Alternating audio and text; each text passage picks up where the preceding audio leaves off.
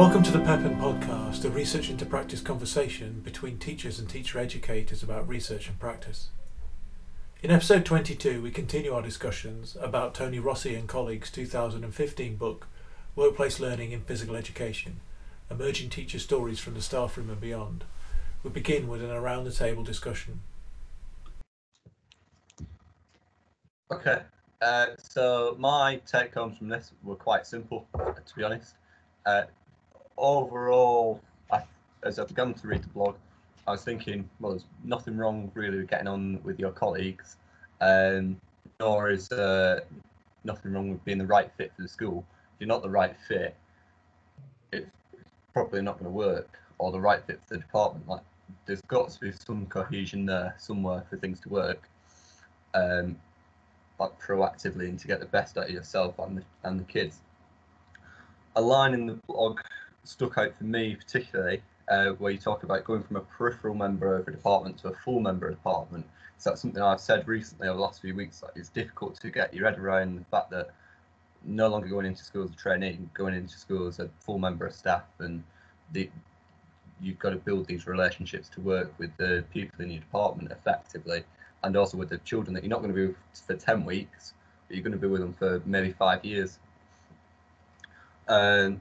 And then you start talking about the discussions that go on in the staff room, in the office, about talking about the same interests in sports. Yeah, I guarantee if you ask, guarantee is not the right word, but maybe if you ask a lot of PE teachers what their goal is in teaching, a lot might say to promote physically active lifestyles, lifelong participation in physical activity. Yet still a lot of the chats about sports rather than the different aspects of physical activity, whether that being walking rather than competitively running, which for some reason is a strong focus in schools.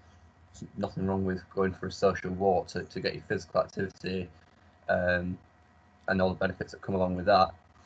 And then, similar to when I've been on in previous episodes, I've always come across issues and think this isn't just a issue in the staff room or in school.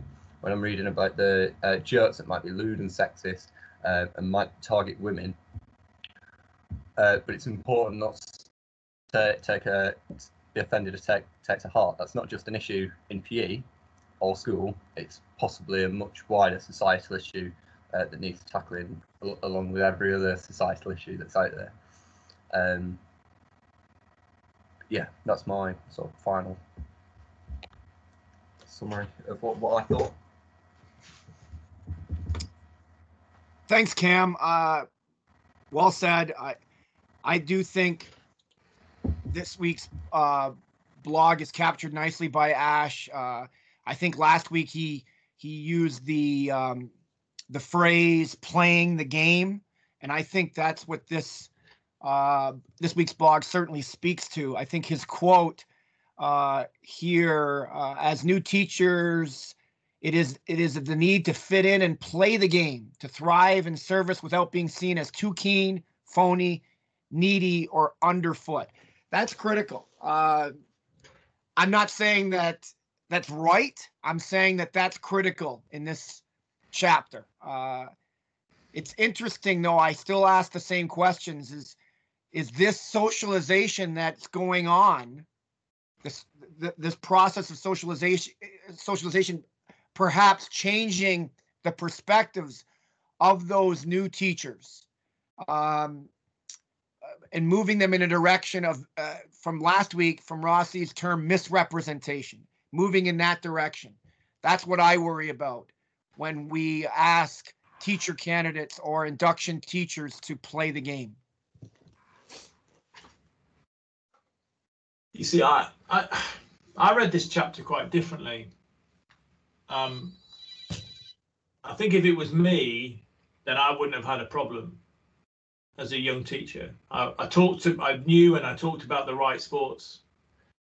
Although I don't play football or soccer, which can be very popular.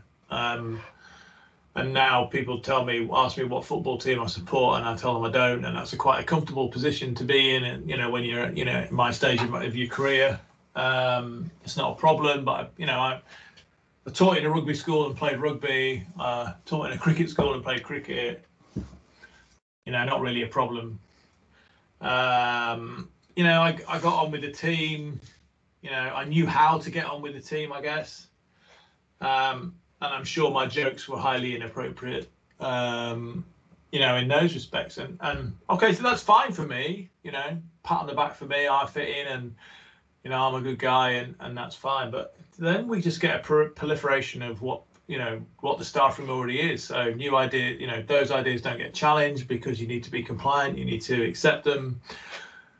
We don't take back those spaces for different individuals. We don't challenge those spaces. The number of times I read about ability groupings in schools, and there's a top, in the UK, there's often a top set of girls, a top set of boys, and a mixed ability set of lower ability students. So that kind of all put into that pot because that's the easiest way to teach them. I don't think that teaching, has to be easy in terms of, the way you put people together. It needs to be inspiring.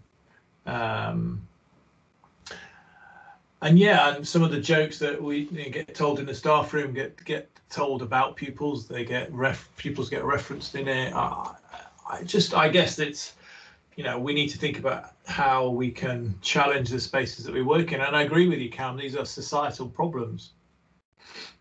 Fitting in and being in the in crowd, being in the out crowd, those things happen in life. But if we accept them and we don't challenge them, then they just remain the norm as opposed to, being different.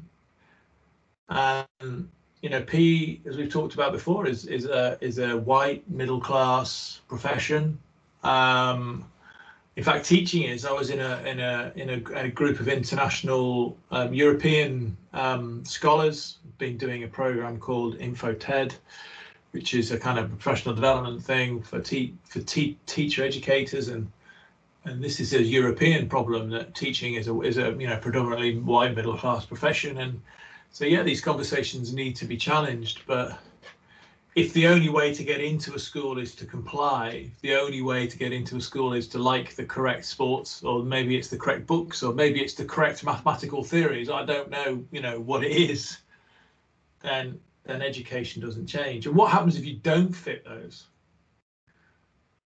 What happens if you fail your teacher education because you're an outlier, even though your ideas are really good and they would, given time, be able to impact on and help students to learn in much better ways than the multi-activity sports technique approach might do. But your face doesn't fit, your ideas don't fit, and therefore you're not given the chance to blossom and shine and support those young people. And that's the way I read it, is that we're almost pruning out the unusual, and that diversity is being lost in the profession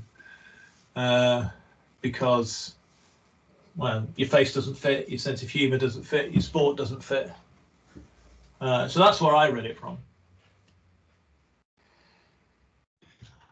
Ash, I agree. Conformity, I think, is a key term. And I think that's what you speak to.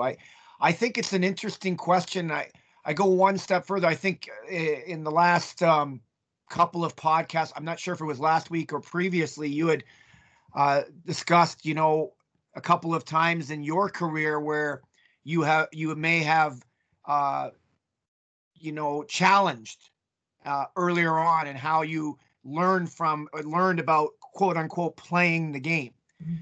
My question to you, or to Cam, or I guess even the audience, is, are we better equipped to play the game, people like Ash and myself, who are a little bit more mid-career, versus the person going into the profession to be able to, as you mentioned, Ash, challenge instead of be complicit? Yeah, I mean, I know students who are going in, they're doing maternity covers, that maternity cover may turn into a full-time post. They're not going to get the full-time post, I guess, unless they're compliant and they fit into the department. So, you know, there's a chance. Some of them, people get offered jobs in the schools where they did practicum or school experience, as we would call it. Some of people don't, you know, and you know, there's some real challenges there in terms of how you fit in. And I think absolutely we're in better positions to challenge, you know, these spaces. I was having a conversation, you know, the other day, and there was a couple of comments made, and my response to the group was, and these are, you know, not people in the university. I said, "Oh, nothing like a bit of casual racism, is there?" And that shut the conversation down, and people went, "Well, I didn't mean anything by it, and whatever." But you know, being in the position to say that is something I've learned in the last year or two, I guess. So, you know, with all the other discussions that we've had, but that's me taking a stand, I guess, in a way that keeps me in the group. You know, and if it continued, then I think I would probably have a stronger conversation with somebody. But you know, that's a decision that I have to make. But it's much easier, you know, I'm, you know, big enough and ugly enough, as you know, as they say, to you know, kind of have those conversations. It is difficult, but I mean, some of the conversations that you hear are unacceptable, and they shouldn't be in that space. I've heard stories from trainee teachers over the years that have, you know, made my, I don't know what the expression is, toes curl, or you know, and you just thought, no, absolutely not. But then I didn't do anything about it, so I'm complicit, you know, in those discussions, I guess. It's true. It's, you know, the other, dare I say too, Ash, that we're more well versed now. We're more, you know, more mature. You know, not to suggest that an induction teacher isn't passionate about what is right and what is wrong. I'm not saying that, but it you know, they also have different pressures to consider just coming out of school and looking for that first opportunity to get their foot in the door. Like you said, playing the game, being complicit. There's a lot to think about, for sure. When we talk about changing, playing the game and trying to fit in and being the right fit, is it even possible to change the game without being able to play it first and fitting in? Like, you've got to tick boxes first and almost get your foot in the door before you begin to sort of try and turn things a little bit. But also, what stuck out when you spoke before, Ash, was about weeding out the unusual. Do you think, or either of you think, that if we get the unusual in, that that's the answer to getting those young people to be physically active for the rest of their lives? Do you think that's the answer, part of the answer, or what? Yes, I do. I mean, I was having a conversation with someone today, and we were talking about you know, the term queer and how LGBTQ population have taken that term back. They've re-owned it. You know, they've repurposed it to be, you know, a positive thing and not a negative thing. And I think in some cases, PE is seen as a negative thing, and we do need to, you know, repurpose it. You know, if you are LGBTQ pupil in a school, school is not an easy place. Let's not even look at this from that. School is not an easy place. But having role models in the staff room and having supportive teachers who can cope with that is really important. A few weeks ago, we talked about you know,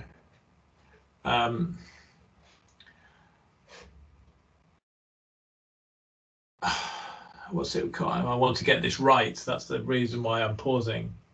Almost, I'm getting this wrong, but I apologize, but almost, you know, sort of a black curriculum, you know, a culturally responsive curriculum, that actually took into account, you know, the individuals within that space. And one of the conversations that came out of that blog was, you know, a discussion about moisturizing.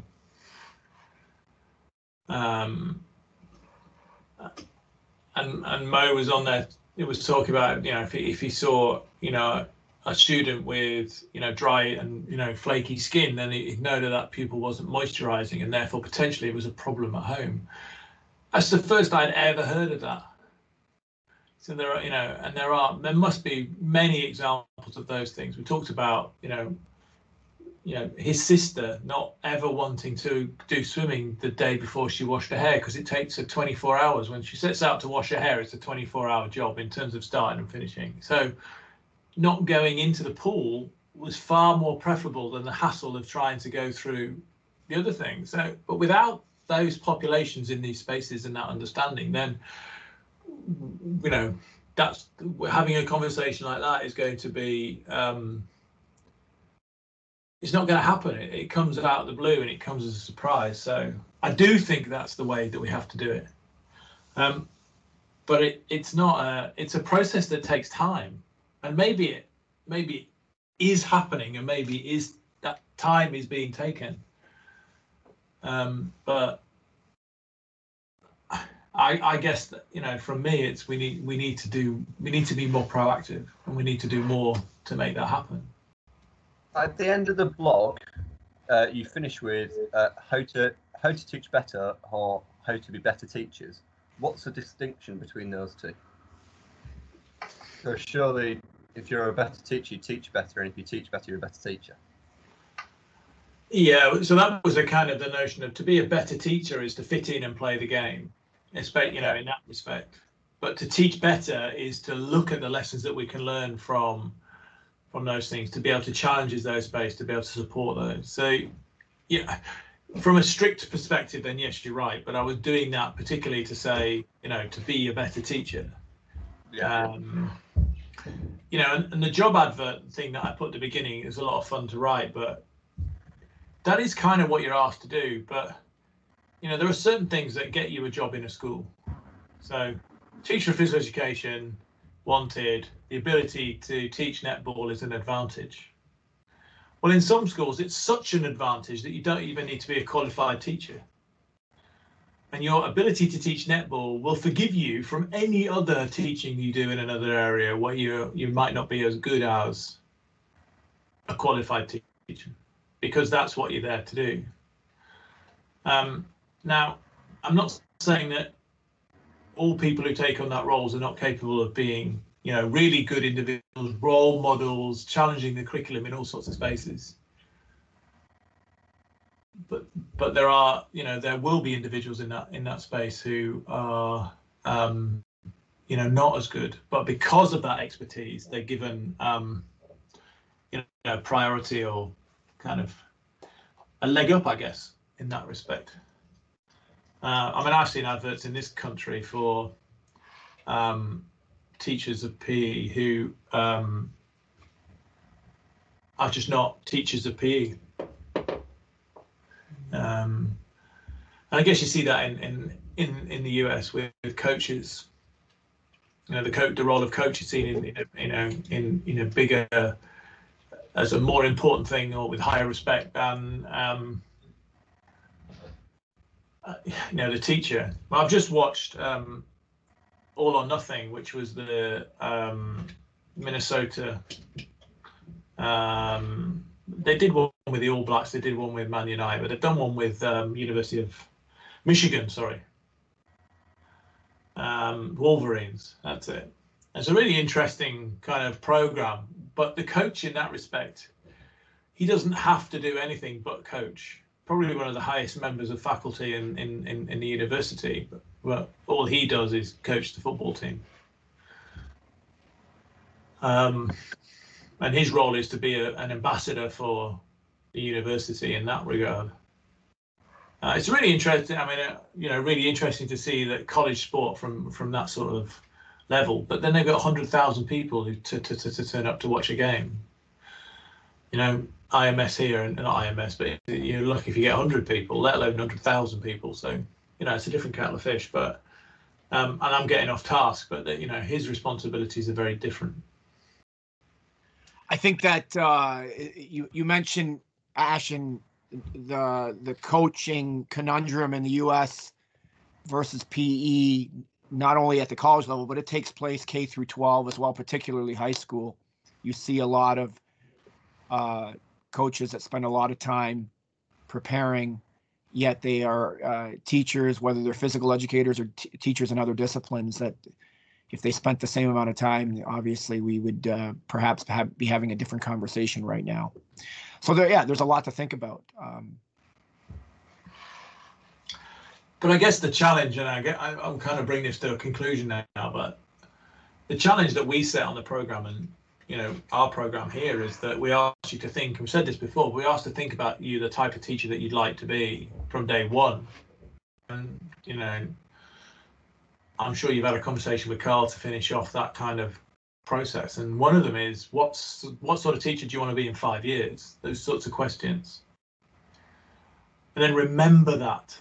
So all the time that you're playing the game and you're fitting in and you're doing everything else, you are remembering the type of teacher that you want to be. If 51% of teachers remembered that, we'd start to see a change.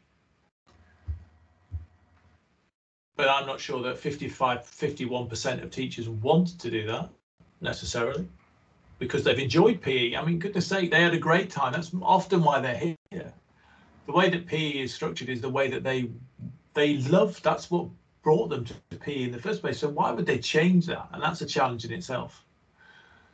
I think that's easy to forget if you do end up fitting in and just sitting in that essentially comfort blanket of, fit in now. Whereas I've said this to a few people. I remember sitting in that lecture that we had on Models Best Practice at the start of the year in that building that's right at the other end of campus, thinking, I really hope I remember this in however many years' time, because that's what PE should be about, not just your drills and your performance and, can you kick a football with the correct part of your foot in isolation? No, it's not. It's a good point, Cam, and Ash is right on, and I think you asked the same question last week.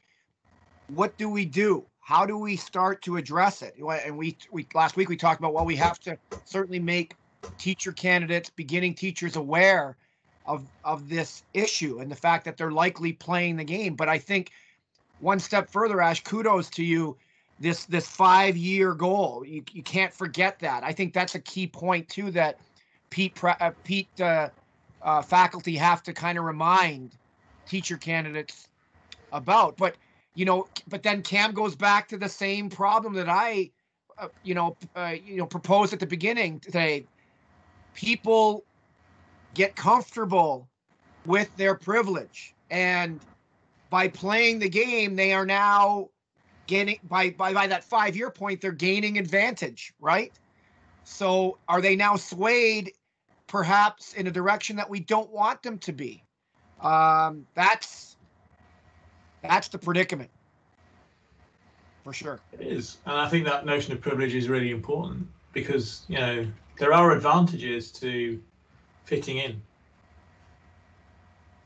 but there are, I think we can personally, we have to look from a pedagogical perspective. What do we want the young people to learn? And that's the way to change. Hopefully we're becoming more cognizant of the other issues, the sexism, the racism, the homophobia, and those are things that we can address, but we do need to address them more and more. We need to have the courage to do that with colleagues. But that's easier to do when you've known that colleague for 5 years. But then does that become your sense of humour? And then that's when the conundrum fits in. So when you fit it in so well that you are assimilated, then PE doesn't change and societal ills don't change either. So yeah, I mean, there's lots of challenges around here, but and yet you've got to remember that PE is a fantastic place for so many people as well. I guess we just want to make it a fantastic space for everybody. But that's the biggest challenge, in all of it, I guess. And that's where our discussions ended. I'd like to thank my regular guests, Cameron and Clancy, for their company and thoughts. Thanks for listening, stay safe, and hopefully you'll choose to catch up with us next time when we continue to explore Rossi and colleagues' book.